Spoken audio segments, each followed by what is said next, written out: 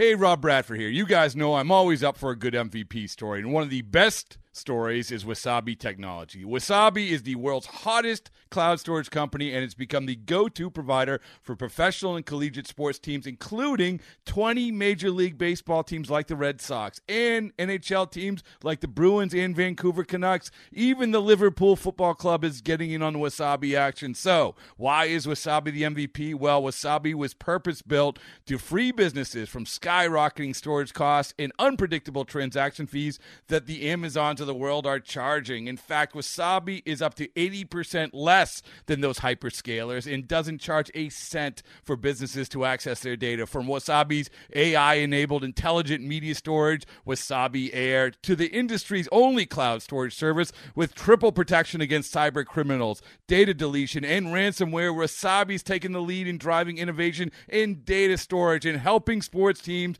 to unleash the power of their data. Wasabi, another Boston-based championship team. This episode is brought to you by Progressive Insurance. Whether you love true crime or comedy, celebrity interviews or news, you call the shots on what's in your podcast queue. And guess what?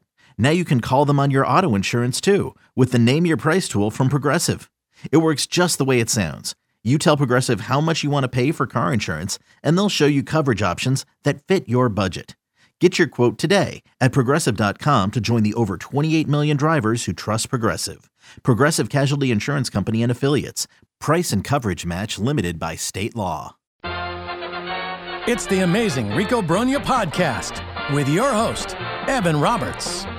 Welcome to our first Rico Brogna, in which we get to just completely bitch about a spring training injury. You knew it was going to happen.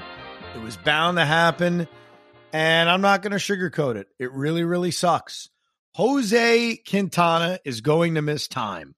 And when we briefly discussed Jose Quintana's injury, because remember he left a game early due to side soreness, we mentioned it on the last Rico, I was naive. I wasn't fearing the worst. I wasn't fearing that we would find out that Jose Quintana has a small stress fracture in his rib. That was not my guess. That was not on my how's Quintana injured bingo card, but that's the result, and the result's not good. The Mets still have not revealed a timetable. They have still not revealed intricate details, at least as of this recording. But the one thing we're pretty confident about is he's going to miss time, and it's probably going to be considerable time.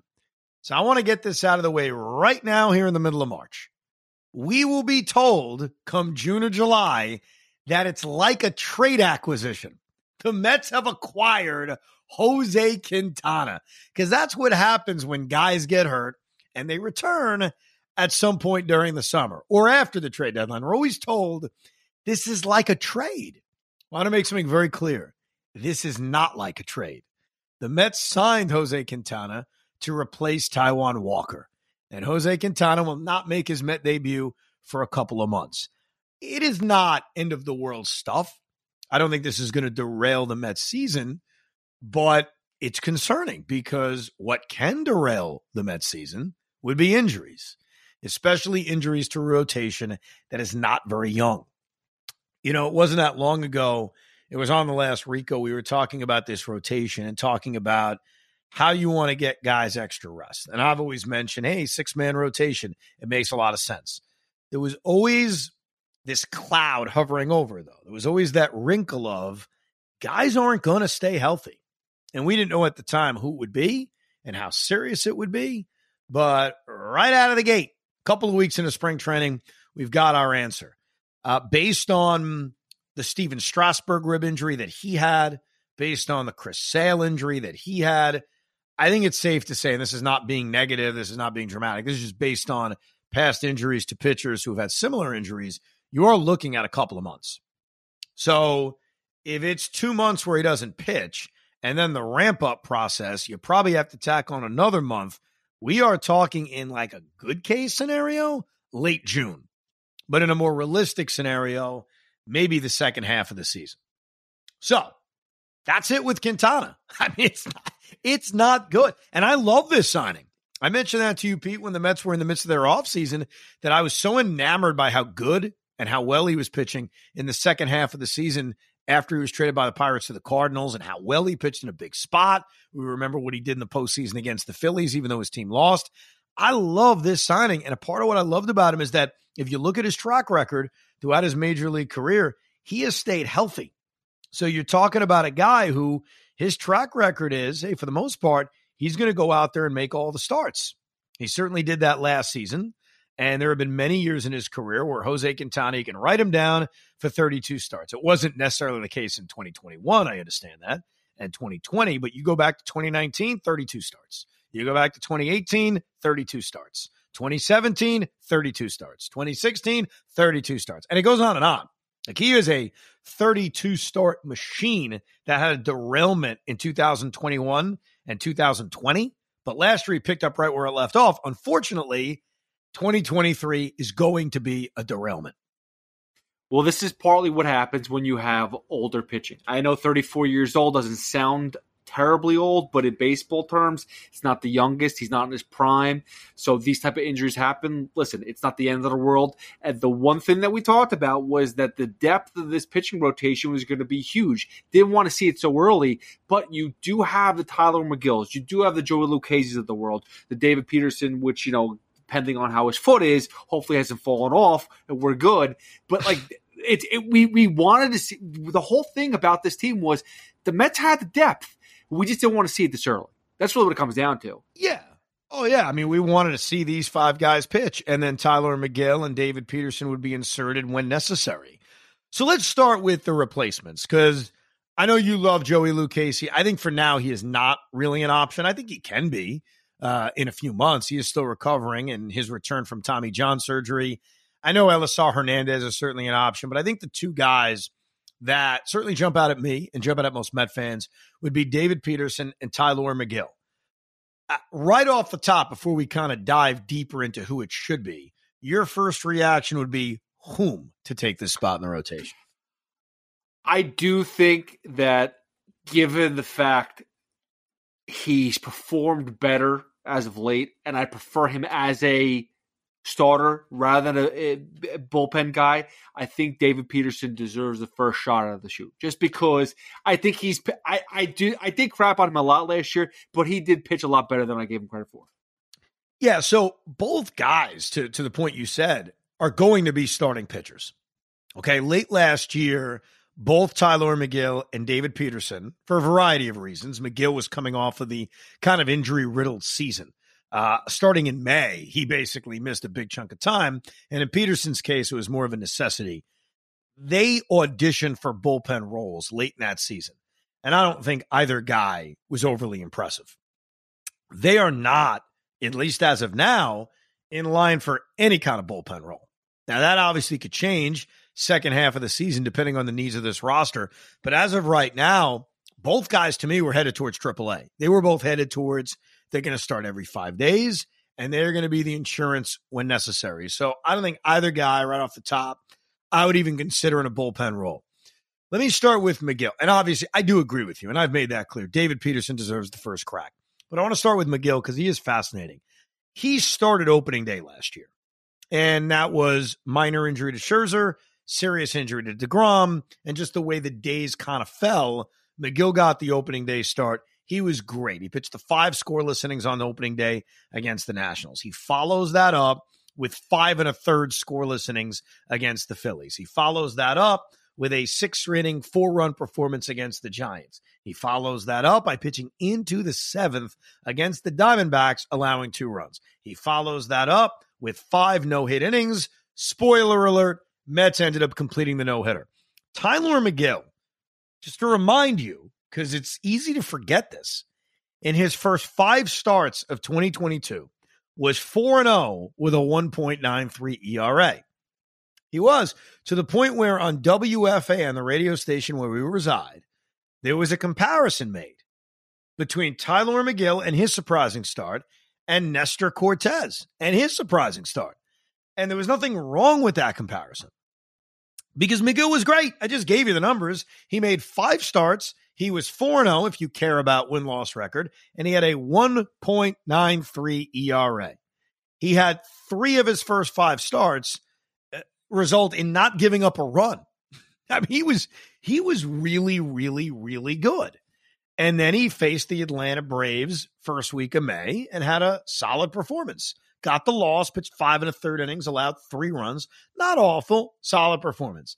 Then, and this is where it all went to hell, he made a start in Washington against the Nationals and gave up 8 runs in an inning and a third. So that obviously ballooned his ERA and basically took the first 6 starts and made it null when it comes to stats and raised his ERA to 4.41. But that really wasn't the big deal. The big deal was he got hurt and we didn't see him for another month. And then he comes back in a month. He makes 2 starts. He gets hurt again. And at that point, he was done. Like, we didn't see him again until late September. And that's when he tried that bullpen role, which he was not great at, to be perfectly honest. It wasn't a huge sample size, but he wasn't great. So I bring this up because Tyler McGill was really good. I mean, his stats, and I know it's not a huge sample size. It was basically 8 starts that you would either say were good or quality versus one just horrific start. One horrible start that brought his numbers up, but throughout April, he was one of the Mets' most consistent starting pitchers. And I bring this up because we shouldn't forget what he's capable of and what he was marching towards doing. So the good news for the Mets is that I didn't say that to make the case for McGill. To me, the answer is David Peterson. But Tyler McGill now moves up one more spot. And I still believe the Mets have to be very careful with their rotation. And they still need to give extra days every once in a while to Verlander and to Scherzer and to Senga, who's getting used to pitching in America. So I'm not afraid to pitch Tyler McGill. I think there was a part of what he accomplished last year, what I mentioned in April, where he deserves another crack. But you nailed it. I mean, David Peterson, over the course of a full season, and it was very start and stop at times due to injuries and need be, he went out there and he was really good. Like, David Peterson was a real solid starting pitcher for this team.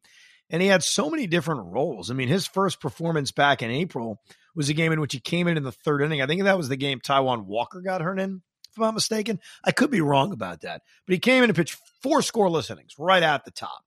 Then he starts making starts, and he pitched real well. And he wasn't always perfect. He had some mediocre starts mixed in. And then obviously they tried to make him a reliever. The game against the Yankees kind of jumps out at us, July 27th. But when David Peterson was asked to make starts, he was really good for the most part and had moments that were intoxicating where you said, oh, it's a lefty. He could put it all together. Like, he had a game against Texas, 6 innings, 10 strikeouts, and he looked brilliant. So I do feel good about the depth that the Mets have. And to me, it's David Peterson's in the rotation, and now Tyler McGill is raring and ready to go, and he should get a second shot off of the early success he had a year ago. Yeah, and that's the thing, too, is, again, I just think that David Peterson has pitched enough. He's pitched enough innings in the major leagues that I think he's like, if I had to pick one right out of the gate, it's definitely David Peterson, just for that veteran factor, even though he's not a veteran, but he's had those innings under his belt already. Let Tyler have a few more innings in the minors, and when, not saying emergency comes around, give him another chance. Who knows? Maybe they were really starting to... his first 4 starts were amazing, but maybe towards the tail end before his injury, maybe they did pick up something that kind of was a tip or something like that. Give him some more time just to get it right in the minors before he sees the majors. Yeah, I like the depth that this team has. It can be tested. You get another guy hurt, and it's gonna get tested more. But that was one of the things I liked about this team coming into spring training, that they have the depth. It just sucks to have to go to it this early and to see Quintana probably have to miss as much time as he's going to miss, because the truth is this may not be it. No, is Carlos Carrasco going to get through a full season and make 30-plus starts? I don't know. Is Kodai Senga, who had some minor injury concerns on his physical, going to get through his first season in the major leagues in America and make 30 starts? I don't know. And then obviously we understand the age of Justin Verlander and Max Scherzer. So every guy we just mentioned, Peterson and McGill specifically, but even Joey Lucchesi and Elisar Hernandez, they're going to make starts for this team this year. It's going to happen. And hopefully they pitch well. Jose Butto, I shouldn't ignore him. He's probably going to make a start too. I'm not sure where he falls on the depth. To me, it's Peterson, McGill, and after that, I'm kind of up in the air. I got to see Joey Lucchesi a little bit more. Remember, he is still coming back from a major injury. And our only look at Jose Budo last year, it was awful. Now, granted, the Mets had a great win that day, but that had nothing to do with him. He didn't really contribute to that. So it sucks, man. It sucks. Now, speaking of Tyler McGill, I know this is very much up Pete Hoffman's alley. And a few of the people listening's alley, because there are still some that dislike the pitch clock. I have seen plenty of emails about that. Tyler McGill was involved in a fascinating scene the other day at Met Camp in which he had a shoelace that was untied. Now, I raise my hand and tell you, I have solved the shoelace issue because I no longer wear sneakers with shoelaces. Yes, I'm like a 12-year-old boy. I get mocked sometimes. Evan, you're like a big child. And maybe there's some reality to that. Maybe a little bit. Maybe some not reality to that. But whatever. One area where I am a big child is I use slip-on shoes now. I do. Because I don't want to tie my shoes. I don't want to waste time. And I don't want to trip. I don't want to fall. But when you're a major league pitcher, you really don't have an option. You have to have shoelaces on your cleats. And Tyler McGill politely said to the umpire, whoever it was, I forgot. I apologize. Hey, I got to tie my shoes. Can we hold on to that pitch clock for a second? And the umpire said, well, you're going to have to use a mound visit, sir. So you got a choice, Tyler. You're going to use a mound visit, or you're just going to have some automatic balls until you can figure out how to tie your shoelaces. I do admit, and I know that guys could find ways to abuse this by trying to find their way to have cheap timeouts, but I'm a big believer in common sense. Big common sense guy. Common sense would tell me, can you let the guy tie his shoes? Like, I understand pace of play, pitch clock. You don't want people illegally taking advantage of stopping the clock for reasons such as that. But if you see the man's laces are untied, can we have a common sense rule that says, I see they're untied. I see it and purposely do it. So let me give you a free timeout. Tie your shoelaces so you don't trip all over yourself.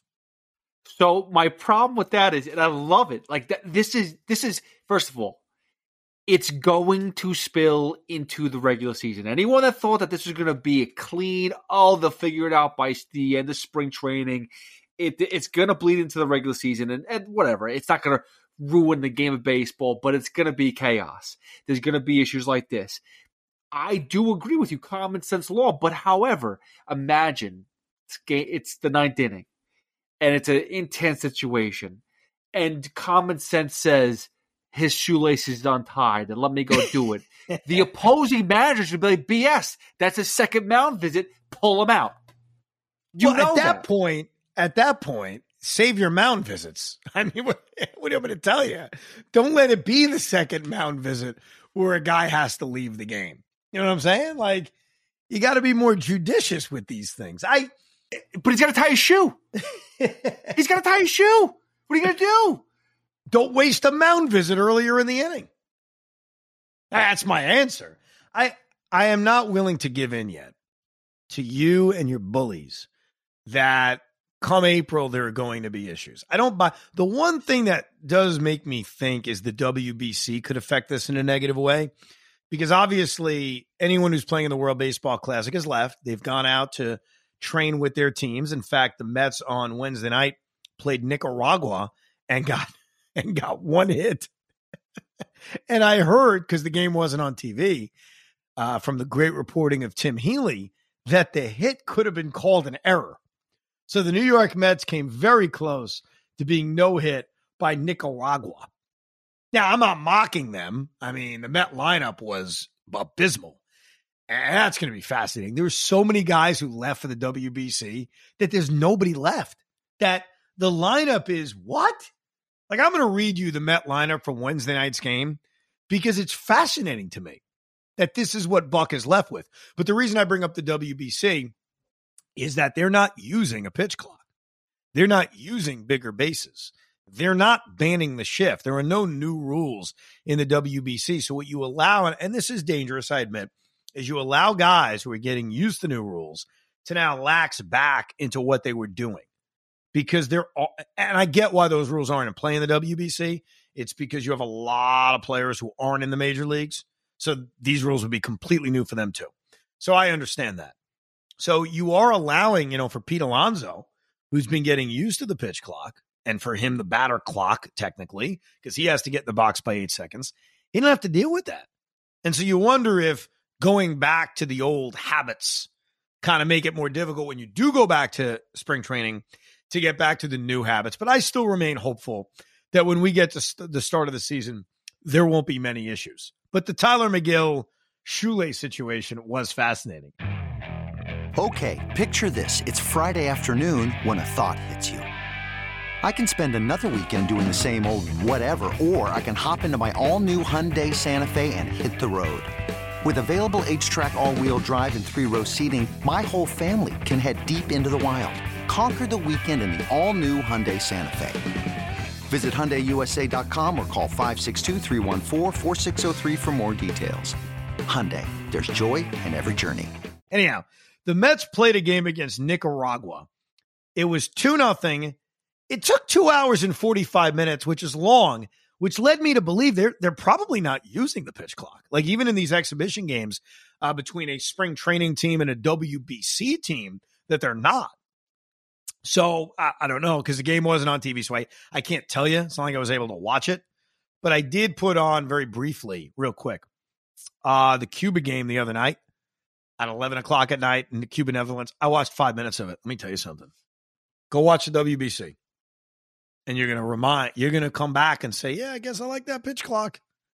Dude, there was a game, and I didn't see it, that took place on Wednesday morning. And I think it was Chinese Taipei, really Taiwan. I don't like Chinese Taipei, but that's what we're supposed to call them. Taiwan against China? I don't know. 4 hours. The game Panama. Was it Panama? Yeah. Thank you, Pete. First Panama. 4 hours. That's a thing of the past. We're not going to deal with that crap anymore. So go watch. Like, I'm going to watch USA Great Britain Saturday night. I'm excited. And then about halfway through, I'm going to say to myself, this is going to take forever.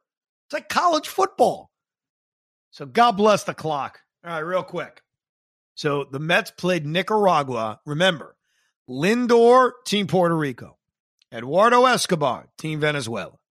Pete Alonso, Team America. Jeff McNeil, Team America. Omar Narvaez, Team Venezuela. They basically lost everybody. Brandon Nimmo, not ready to play spring training games. I'll get back to you. Starling Marte, not ready to play spring training games. I'll get back to you. So the Mets have nobody. So listen to this lineup. All right? Leading off, the shortstop, Luis Guillerme. Batting second, the catcher, Francisco Alvarez. Batting third, Pete's favorite player, second baseman, Danny Mendick. Batting fourth, the designated hitter, the only regular in this damn lineup, Daniel Vogelbach. Imagine you bought tickets to a spring training game and the only regular is Daniel Vogelbach. Batting fifth, right fielder. We claimed him on waivers 2.5 weeks ago, Jalen Davis. Batting whatever I'm up to, sixth, left fielder. You may remember him with the Orioles, DJ Stewart. Batting seventh, first baseman, Mark Vientos. All right, cool. Batting eighth, third baseman, Brett Beatty. And batting ninth, a guy who I've seen like every spring training game I've watched. That, of course, is center fielder, Lorenzo Cedrola. What the hell is this? Oh, my God. I can't hear you, Pete. What'd you say? Oh, sorry. Oh, who got the one hit? So the one hit was by a guy who came in late in the game, and you love him, Ronnie Mauricio. So there you go. It is cool that he got the hit. This is going to be, I'm already at the point of spring training where I'm done.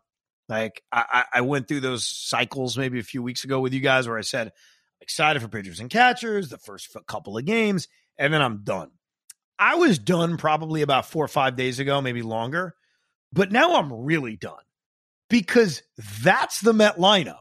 Now, granted, Francisco Alvarez, cool to watch. Mark Vientos, cool to watch.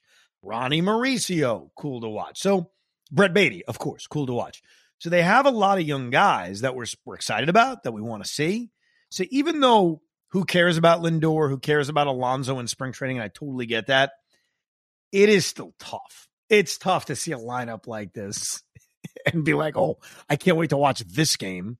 So they lost a lot of guys to the WBC. I mean, you can watch World Baseball Classic games, then you'll see this Met team, but boy, they've been ravaged. There's nobody left. Well, my question to you is this, like, right, a lot of the team is either, a lot of the regulars are either hurt, not ready to play, or the World Baseball Classic. So is there any way that any of these young kids can even steal a spot? Is there anything they even judge? Is there any possible way? It doesn't, like, think about this. It doesn't affect the roster because the battle spots that we talked about, the spots that you could kind of rationalize as a battle, they're not going to be affected by the fact that Pete Alonso is playing for Team USA. It's not affected by even Eduardo Escobar. I mean, is he really in danger of losing the third base job? I'm skeptical about that whole thing. What it does allow is more at-bats. That is the positive. So, Ronnie Mauricio is probably going to get a few more at-bats. I mean, he was going to get at-bats anyway. Mark Vientos was probably going to get at-bats anyway. Does it give more at-bats to Danny Mendick? I guess. Does it give more at-bats to Jalen Davis, who's a depth outfielder? That's all he is. He's not making the major league team, barring a cavalcade of injuries, I guess. So I don't really think it affects who makes the roster or not, but it does allow a lot more opportunities. That's for sure. Same thing with the innings, because they didn't lose a lot of pitchers to the WBC, but Adam Ottavino's playing, Brooks Raleigh's playing. Like, they did lose a handful of guys, but the guys who are competing for spots are still competing.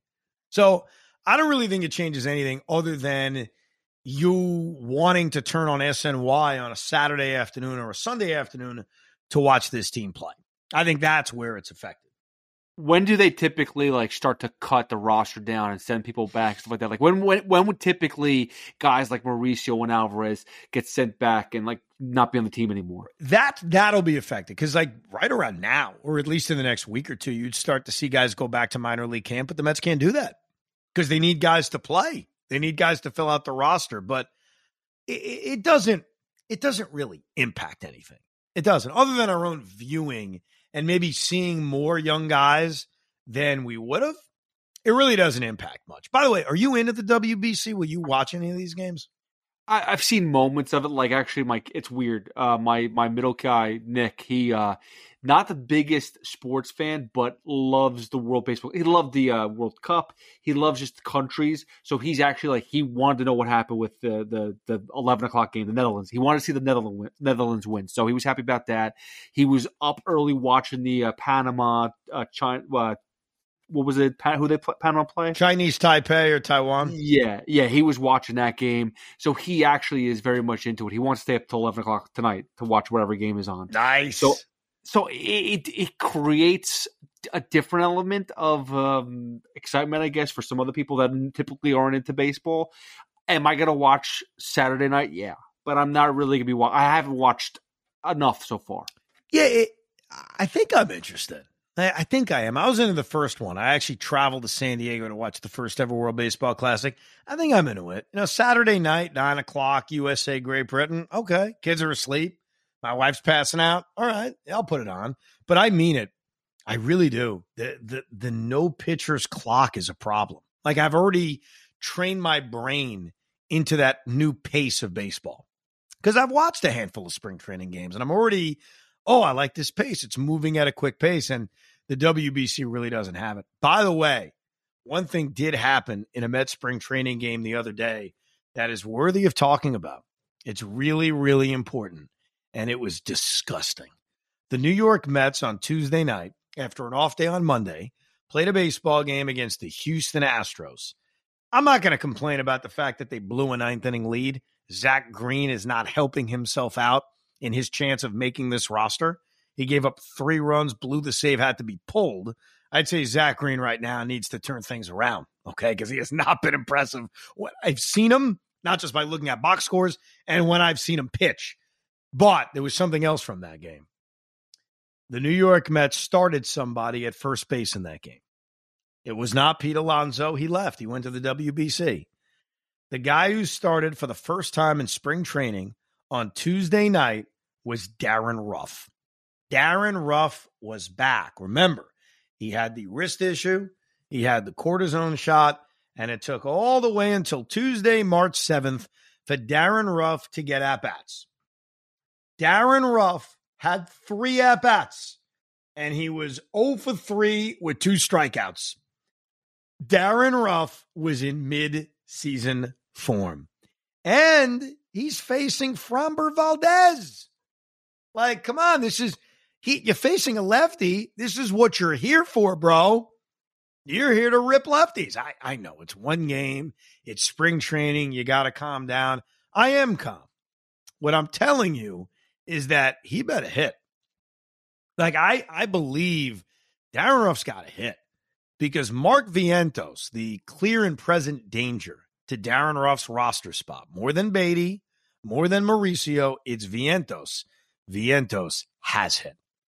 And it is early, and there's going to be plenty more at-bats for Vientos, for Ruff, for Mauricio, for all these guys to perform. They got a lot of opportunities coming up over the next few weeks for the reasons we laid out. But he's got to hit, man. And I'm not going to have a lot of patience. Pete doesn't have any patience. He's done with him already. Like Darren Ruff could hit 550 in spring training. He's done with him. And I stand by a prediction I made.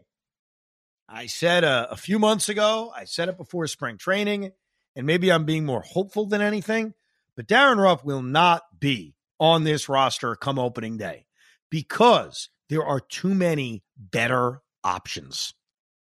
Mark Vientos is a better option. Tim LaCastro is a better option. Ronnie Mauricio, not that he'll make it, is a better option. Takes a little bit of creativity, but Brett Beatty is a better option. There's a lot of better options. When Danny Mendick puts a couple of hits together, he's going to be a better option. So I don't know what Billy Epler's thinking. I don't. Like, is Billy Epler basically saying, look, he's not going to be on the roster. I just hope he hits a little bit, then I could trade him? Or is Billy Epler saying, you guys are crazy. He's going to be on the roster. I gave up like 18 minor leaguers for him in J.D. Davis. He's going to be on the roster no matter what these big mouths say. I don't know, but I am predicting, and I stand by this, he will not be on the roster come opening bleeping day. Because you're hoping he's going to be on the IL. But that's not going to happen. He will be on the and unfortunately, this is where you and I differ, and it's weird because we're talking about $3 million. We're not talking about a $20 million contract, $10 million contract. It's $3 million. It's easy to just eat and just say, you know what? We tried. It's not working out. But I do think that they have this mindset of, on paper, his statistics show that he should be hitting lefties, and he will play because that is their solution for the DHs. Vogelback at the left side, Darren Ruff on the right side. I'm convinced that they are convinced of that. I think that's what they thought, but I think at some point you've got to make a decision. And he was awful last year after the trade, and he's going to have about a month, a little bit less than a month, 3 weeks to hit. And I know with a lot of veterans, we're not going to look at how they perform in spring training, but I do think for a guy that was so bad for a few months and didn't do his job effectively, you have to look at his performance and say, is this worth it? Now, what helps Darren Ruff is that Vientos can easily go to AAA, right? All these guys have options. You're not risking losing a player the way you are with some of these pitchers' decisions we'll get you an update on. So they could easily just say, hey, look, no big deal. Ruff's on the team. If we change our mind in a week, he's gone. If he doesn't hit for a week, he's gone. So they could go that route. I'm not sure that they will. In terms of the pitchers, John Curtis is off to a tremendous start. John Curtis is one of those guys they brought in a year ago. He was coming off an injury. Gave him a 2-year deal. They basically were banking that he's not going to give us anything in 22. Maybe he gives us something in 23. 3 innings, 1 hit, no runs, 6 strikeouts, no walk. Bryce Montes de Oca is also really impressive. He throws so damn hard. He's got a lot of bite on his fastball. We saw him briefly last year. His big issue is control. Can he throw strikes? 2 innings, 2 walks, 4 strikeouts. Pretty typical. But when I've seen him pitch, he's looked very impressive. TJ McFarland has not one of those guys with an outside shot to make the team as a lefty reliever. And I mentioned the Zach Green thing. Zach Green has been awful. 3 2/3 innings, 5 runs, and 5 walks. He's off to just an absolutely awful start. And Steven Nagosic, we mentioned at the top when we were making our roster predictions a few pods ago, he's got a head start to make this team because he's out of options. And so that's a big part of this. You can easily take Bryce Montes de Oca and he's at AAA. No harm, no foul. But with a guy like Steven Nagosic, if he doesn't make the team because he's out of options, he's exposed to waivers where there's a good chance you're going to lose him. He's off to a good start. It's only a couple of innings, so it's tough to get nuts about it, but he's looked good. And I think he has a leg up to make the team just based on the fact they don't want to lose him. Zach Green had the similar situation where Zach Green was claimed in the Rule 5 draft. If he doesn't make the team, he sends back to the Yankees. They lose him. But he's got to be halfway decent. Like, he can't make the team walking 5 guys in 2 1/3 innings. That's not going to happen. Well, here's the weird thing about this stuff, right? So, like, a lot of times we're seeing people pitchers in spring training working out some kinks, working out some pitches and stuff like that. Where do you draw the line? Where do you like sometimes, like, example, we saw Carlos Rodon get shelled the other day for the Yankees. Was he working out some pitches, or is it going to be a bad season for Carlos Rodon? Where do you sit there and judge off of the pitchers? There are 9 guys who can work on whatever the hell they want. Okay? The 5 starting pitchers, now we include Peterson instead of Quintana, and 4 relievers who are locks to make the team. Drew Smith, Adam Ottavino, David Robertson, Brooks Raleigh, and Edwin Diaz. That's my line. No one else gets that benefit. Tommy Pham gets that benefit, right? Tommy Pham is not off to a good start. Look, he's not in danger of losing his spot. I think Darren Ruff is for 2 reasons. A, because he was so bad last year. And number 2, there are guys knocking on the door who are better. Now, that's the thing that hurts Darren Ruff, that there are guys banging on that door who could be better options. So I think when you combine ineffectiveness last year, he's old. Let's just not ignore that. It's not like he's 28 years old or 31 years old. He's in his mid to late 30s now. I think he's 36, if I'm not mistaken. They don't get that benefit of the doubt. When it comes to pitching, John Curtis is trying to make the team. Steven Nagosic is trying to make the team. Zach Green is trying to make the team, unless he wants to go back and be in the Yankee organization, which maybe he does. I don't know. There's no excuse. There's no I'm working on that. You got to be effective. I don't know how else GMs and managers make decisions like that. It's not just stats. I'm not saying it is, because it's usually not a big sample size. So there are other things you're looking at. But you got to look effective. You've got to be effective. And then you can make the team. If you're not, you don't make the team. It's as simple as that. Starling Marte is going to play on Friday, by the way. We mentioned him before that he has not played yet. Brandon Nimmo hasn't played yet. Not a big deal at this moment. To me, I would start to worry about position players not playing, I'd say about 2 weeks before opening day. That'd be my line. We're not quite there yet. I mean, it's still we're 3 weeks from opening day, I think is where we're at. 3 weeks from Thursday is opening day. The Mets obviously open up in Miami. So I'd say if they didn't play for another week, I'd start to worry about the ramp up and worry about facing live pitching, because what are you going to do? Get 5 plate appearances and then just go out there and play on opening day? So Starling Marte, last check, is scheduled to start on Friday for the Mets and make his debut coming off of the groin injuries. The other big story with the Mets, and this is big news, the promo schedule came out, baby. Oh, I love that. There's one thing I want to compliment the Mets on, and one thing I want to rip the Mets on. Number one, here's my compliment. And it's not really beneficial to us, to me, to you, to anybody listening, but it's smart. I always wondered why giveaways would be on Saturday and Sunday. Like, I know that's family friendly and that's great. You always want to make the kids happy. And I love that it's on Saturday and Sunday. But as a businessman, I've thought to myself, why wouldn't you stick these appealing promos on Monday, Tuesday, Wednesday? Because that's when people don't go to games. That's when people don't want to go out. So I'd always wondered about that.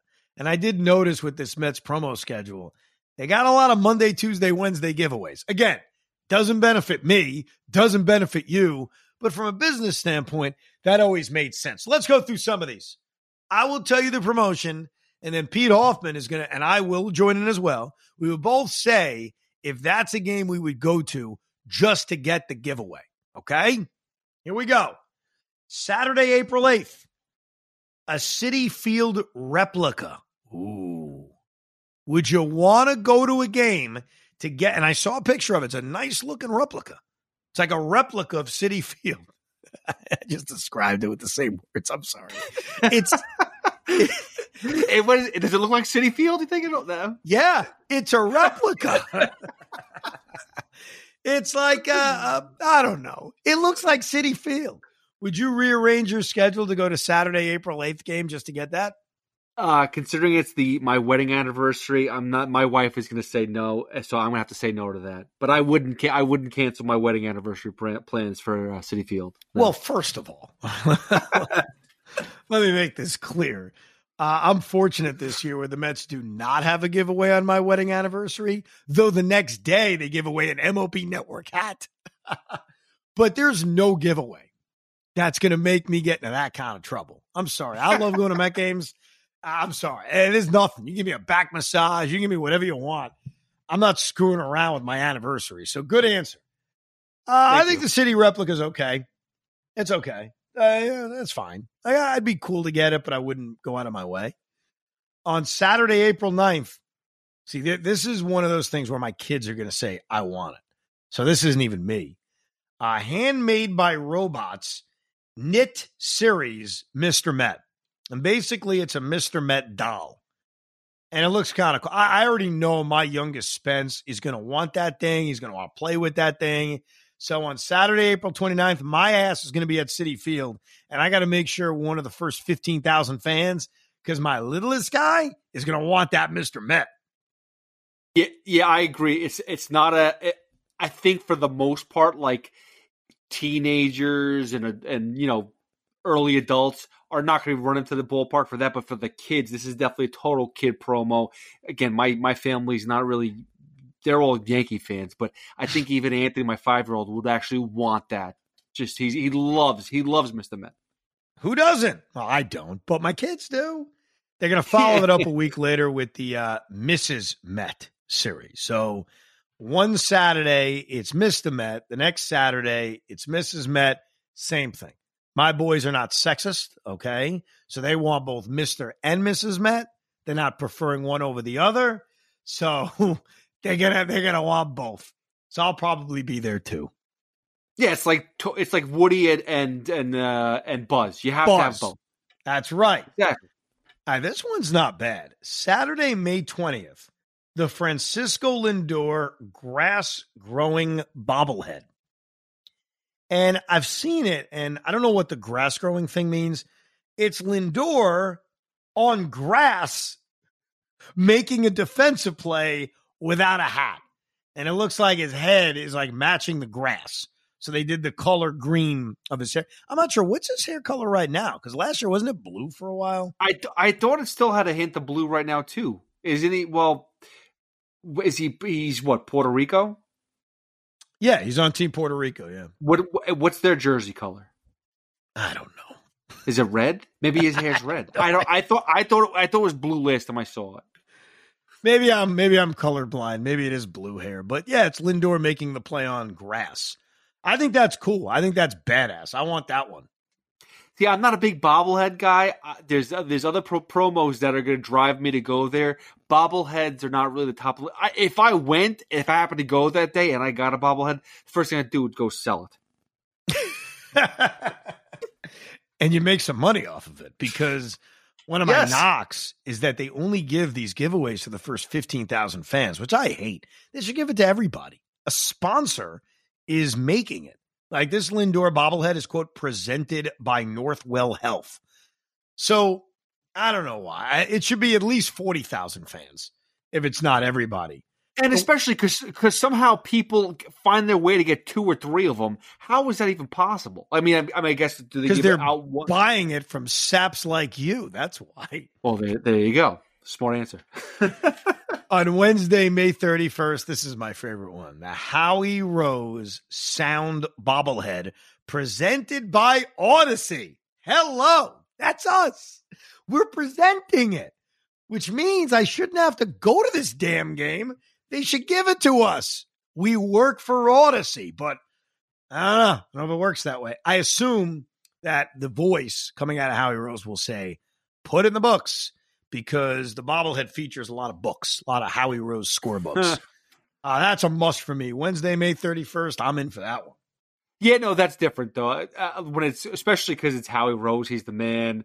There's a lot of that is cool. It was like the John and Susan one that we did for the Yankees. So to me, that's definitely awesome. And I think that we'll have we have a box still in Spike's office of John and Susan. I think we do get Howie Rose. Yeah, I think we're gonna get our hands on that Howie Rose sound bobblehead. Maybe we'll do some kind of promotion where we give it away to one of our lucky Rico Bronya listeners. Ooh, I like it. I like it. I like that. Sunday, June 4th is Pete Alonso inspired neon sunglasses. Is it like the old Shea Stadium figures neon? Like what type of neon are we talking about? I guess it's like the sunglasses Pete wears. My only issue is sunglasses. I love sunglasses, but sunglasses are one of those products where when you buy it for $5 or $10, they suck and they break in a day and they're just crappy. Like you have to invest in good sunglasses. So there's no way they're giving away good sunglasses. They're giving away crappy sunglasses that would look like something Pete Alonso would wear. So it's for the kids. This is for the kids. All right. I don't know if my kids will love it, but I'll ask them. On Friday, June 16th, it's Pride Hand Fan. So it's a fan. Basically, it's one of those fans that you. By the way, is it a fan? This giveaway is amazing on a hot day. So if Friday, June 16th happens to be like 90 degrees, that's going to be one of my favorite giveaways because sometimes I use my scorebook to fan me off. So trust me, I'll use that Pride Hand Fan all freaking night if it's not hot outside. No, that's a cool event. I listen. I like that that all the teams are really getting involved with that. We're a big Pride family, so we're all about that. So I'm definitely down to go to that event. That my family will definitely go to that. By the way, I don't mean to brag. When I sit and watch games in my section, it's become noticeable because I usually have an iPad up watching another sporting event along with the Mets, and I just figured this out this year. So it's another thing you'll see and say, "Oh, that's clearly Evan." I bring a fan now with me to games, and I clip the fan on the bar in front of me. And as I'm watching the game, I got a fan blowing on my face. I'm sorry to say, are you like an old woman? Yes. Yeah. You're damn right. My mother would definitely do that. Oh man, it was great. The only reason I ever did it was because I was taking my oldest son Jet to a game, and it happened to be a very hot night.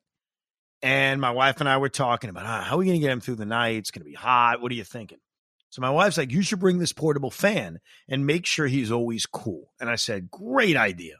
So I set the fan up and it was blowing the air into his face. He loved it. He was so happy. And I'm watching this happen. I'm like, I'm kind of jealous, but I put my son first. I want him to be comfortable. And he was. And we got through the night.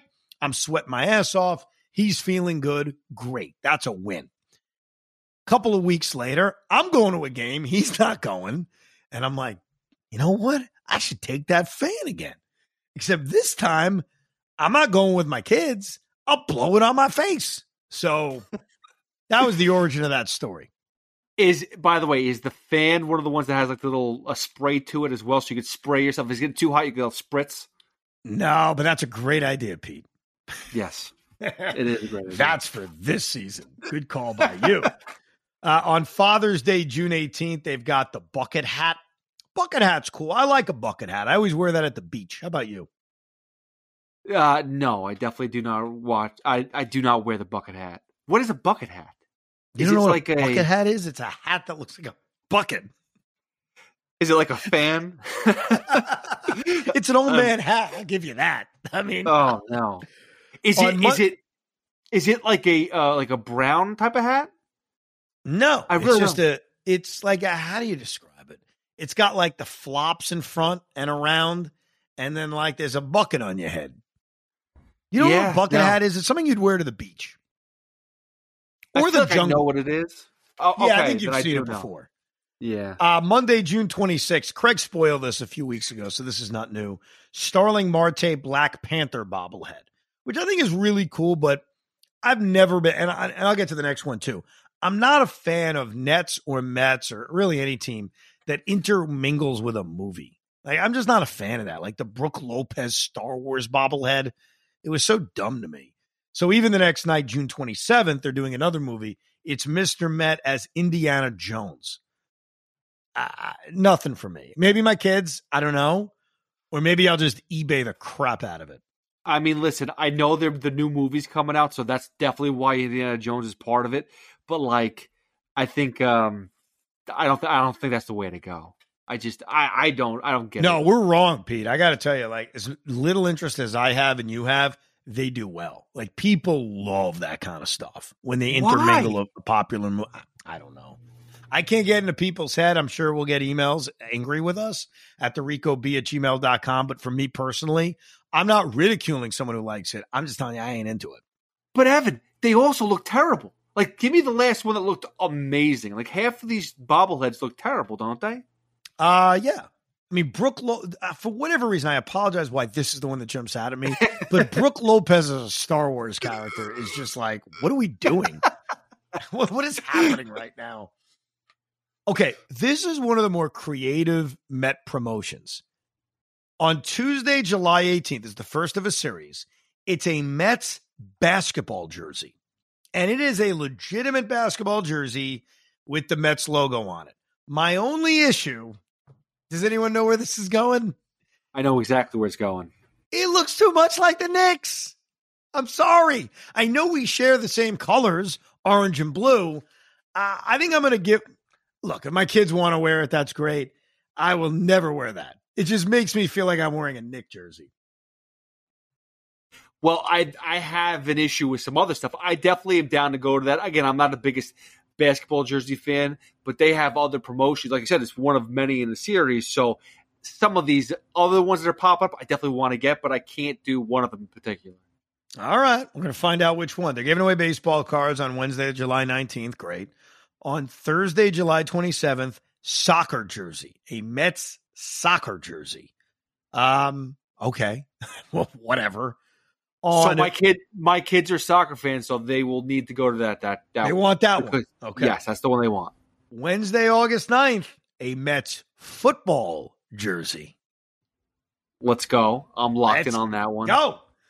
On Tuesday, August 15th, Edwin Diaz trumpet bobblehead. It's Edwin Diaz, it's a trumpet, and it's Edwin Diaz kind of leaning towards the trumpet. Not quite as good as the Edwin Diaz trumpet where I hit a button and it starts playing his theme song. But nevertheless, not a bad little bobblehead for the Edwin Diaz fans out there. Now, are they going to make this into another Timmy Trumpet Day? Or no, it's just the bobblehead day? I don't know. A lot of people were very offended by that Timmy Trumpet Day. Come on. People are offended by everything. I know. They figured one sunglasses giveaway is not enough. So on Wednesday, August 16th, it's Max Scherzer-inspired two-toned sunglasses. If you made it where you could have the two eye colors of Max Scherzer, I'm game. I'm not sure that's what the sunglasses are going to do, but they're giving that one away on Wednesday, August 16th. You want to go to that one or no? No, I'll pass on the sunglasses. How about this? The most intriguing giveaway of the year. I'm not saying it's the best. I'm saying it's the most intriguing. On Friday, August 25th, against the Angels, I don't think that's a coincidence, Kodai Senga, glow-in-the-dark ghost forkball day. I inquisitively asked on the air, what the hell is that? And some guy tweeted at me as if I was an idiot saying, "What do you mean, Evan? He throws a ghost forkball. It's a ball that glows in the dark like a ghost." And my response was, "What? I still don't know what that is." Yeah, I'm not really sure what the promotion is. It sounds cool. I'd be into it, but I mean, again, I'm not really sure what it's really a ball that glows in the dark. Is that what we're talking about here? Well, it says, here's what it says. Kodai Senga glow in the dark ghost forkball. So is it just a baseball that glows in the dark? Is that what we're doing? Is that, yeah. Then we're talking like a wiffle ball-esque type of thing. Or is it actually like a hard ball that glows in the dark? I don't know. It's gotta be like a Nerf type of thing, which is gonna be really lame. I just hope that on August 25th we don't all hate Kodai Senga. Oh, that'd be great. That'd be the worst. That'd be the worst promotion ever. What was the beer promotion that was like 5 cents, 50 cents? Yes. Wasn't that Disco Demolition Night, I think? Yeah, there's going to be a demolition on Ghost Forkball Night. Wednesday, August 30th is MLB Network Hat Day, whatever. Saturday, September 2nd is Corduroy Hat. What's a corduroy hat? Like a hat that's corduroy? Yeah, and I'm not into corduroy. I'm sorry. Punch drunk, that is. I'm not drunk. Yeah. A corduroy hat. Okay. These are kind of lame, some of them. Yeah. Well, Tuesday, September 12th, Mets hockey jersey. Ooh. There we go. See, that to me is awesome, but this is your issue with the basketball jersey. It's going to be the same colors as the Islanders. I can't do it. That's the issue. Like, the Mets tried something last year. They tried crossover nights where it was, hey, it's Knicks night. Hey, it's Jets night. Hey, it's Giants night. And look, I know I root for certain teams. A lot of people listening don't have to agree with those teams. That's the beauty of where we live. And that's the problem. Like, there's a lot of Met fans who are like that, who say, I don't want something that looks like the Islanders. There's a lot of Met fans who say, I'm a Giant fan or I'm a Jet fan. Not as much with the Nets. I admit that. So it's weird when you do these crossovers with sports because we live in a diverse town when it comes to fandom. This isn't Pittsburgh, or Philadelphia, where everybody pretty much roots for the same team. You're doing a Philadelphia Phillies promotion. Of course you can do Eagles night. Everybody's an Eagles fan. 99% of Philly fans are Eagles fans. Would you now? I know they didn't do it, but would you consider doing like a Donovan Mitchell night sometime? Seriously, he's like a huge. Oh, I'm all for it. I love Donovan Mitchell. Are you going to be okay with that? Are you Knicks fans going to be okay with that after he beats you in the first round of the playoffs? Like, what are we talking? Well, okay, for Knicks fans, it's going to be upset, but overall, as just an advocate of the Mets being one of the better basketball players out there too, I think it'd be kind of awesome, like to kind of integrate the sports. Yeah, I don't know if I would honor him, but he's going to go to a lot of games, and you should certainly have him throw out the first pitch. I'd be fascinated if soon after even if the Knicks beat the Cavs, I don't mean to take shots at the Knicks. It's Rico Brogna. I should be fair. But if the Knicks play the Cavs in the playoffs, which I think is a very likely scenario, right? Win or lose, you just faced him in the playoffs. If Donovan Mitchell was announced to the crowd at Citi Field weeks after a hard-fought playoff series, are we all just going to look past that and cheer him? Or is he just going to get booed off the mound? I guess the results probably play a big role in that, right? As long as he's not going to Ghost Forkball Night, I think he's okay. This is a very intriguing giveaway. Thursday, September 28th is Buck Showalter Inspired Windbreaker Day. So Buck's Windbreaker is being given away. I think I'm intrigued by that one. I think I want that. Is that like a Rick Peterson type of jacket or no? Do they have very similar styles? They're windbreakers? I don't remember. I try to take Rick Peterson out of my head, Pete. I try not to think about him. Friday, September 29th is Mets Crossbody Bag Day. Was that a bag that you put over your body? Is that a crossbody bag? I guess so. Probably like the replica Citi Field. And then finally, for all fans, on Saturday, September 30th, it's Tie-Dye Headband Day. I have no interest in that. No, but that's a total kid thing. See, a lot of them are all for the kids, and I get as it. They should. As they should. They should be. But what about the adult idiots that want really cool stuff? That's where the jerseys come on. That's what the bobbleheads are for. That's what they expect you to love. So not bad. Not a bad job by the Mets. My only critique is, and this goes for any team, Brooklyn too, when they give stuff away, the Nets, give it to everybody. Not a fan of this first 10,000, first 15,000, first 20,000, because the one thing I noticed is that you're making people really get to the game early. And there's a lot of people that work. And there's a lot of people on a Tuesday night that cannot get their kids early enough to wait online outside Citi Field at 5:15 so they could get their kid a giveaway. And then you don't get it and you feel bad. You feel like an awful parent. So I would love to see teams clean that up. I just don't think it seems so unnecessary. You have these sponsors paying for everything anyway. So that's the one thing I hope the Mets would change. They have not, but hopefully they do down the road. Let every single person have a giveaway. That's my one wish. Well, I explain to me why they're capping it at 15 anyways. Is it like, I mean, if you're going to make it really like limited, make it like 2,000. Don't make it like 15. Like why would you want to do that? Well, I'm saying if you're going to cap it at like half the crowd, like what are we doing? Yeah, but the problem with even 15,000, and I've seen this firsthand, people will wait hours before the game. Like there'll be lines outside the building for certain giveaways. Now it's interesting to look at a list like this and say, okay, what are the giveaways that are going to cause monster lines? What are the giveaways? Honestly, even though I'm not into it and you're not into it, I bet you it's the Starling Marte Black Panther bobblehead. I bet you it's even Mr. Meta's Indiana Jones.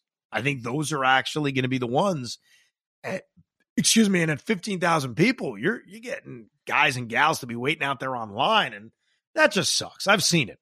I'm not even complaining for myself because, look, the truth is, as much as I want to get this stuff from my family, worst comes to worst, I guess I can call my ticket rep and say, can I have a giveaway? Though there is one giveaway I still haven't gotten. And I called my ticket rep and said, can you do me a favor and get me this giveaway? And it was and I got one of them, okay? But I wanted to get another one. So I guess that's not really fair. And I put it in the studio, but my dad wanted one. Then I gave the one to my dad. It was the Tom Seaver statue. I wanted like another Tom Seaver statue. And I asked my ticket rep, and he's like, oh, I'll get it for you. And then he's like, oh, we don't have any left. Yeah, well, I understand why. It's respect. I get it. That was a hot item. And that was a hot item. It was one of the better ones they did. So I do get that. Now I'm trying to think where that one Seaver statue is. I think I gave it to my dad, and I'm confused. Somebody wanted it because I only got one. And I think my dad has it or someone, whatever. Point is, I don't have it. So it's not always easy to get these giveaways. So make one for everybody that goes there. But there should be. But why can't you even make it for like the shop? Like, the first day you get it for free, and then you can sell it in the store. Because other people will buy it, no? Oh, yeah. Yeah, you absolutely can do that. You know what I saw real quick before we wrap up this, Rico? I was at the Hall of Fame with my family in late June, and there was one shop that was selling giveaways. Like, it was just kind of what you just said, except it was at the Baseball Hall of Fame in Cooperstown. Like, I think a Tom Seaver statue was for sale at one of these shops in Cooperstown. I'm like, how the hell did this get here? That's the one that you asked. That's the one you asked from the ticket rep. It's like, oh, it's gone. Yeah. What is Cooperstown? He sent it up to Cooperstown. Anyhow, you can email the pod, thericob@gmail.com, thericob@gmail.com. I do promise, I was thinking of getting it to today, but there was more stuff with the Quintana and the Mets promotions. We will have a discussion on radical realignment and its impact on the Mets if that's the route baseball wants to go. We'll do that coming up on the weekend edition of Rico Bronya, but we appreciate you listening and downloading. Again, you can email us, thericob@gmail.com, or tweet at us. Pete with Tiki and Tierney at 10 a.m., me with Craig at 2 o'clock on The Fan. Thanks for listening to Rico Bronya. We hope you enjoyed this episode of the Rico Bronya podcast. It's amazing, isn't it? Make sure you download it now to keep it on you at all times.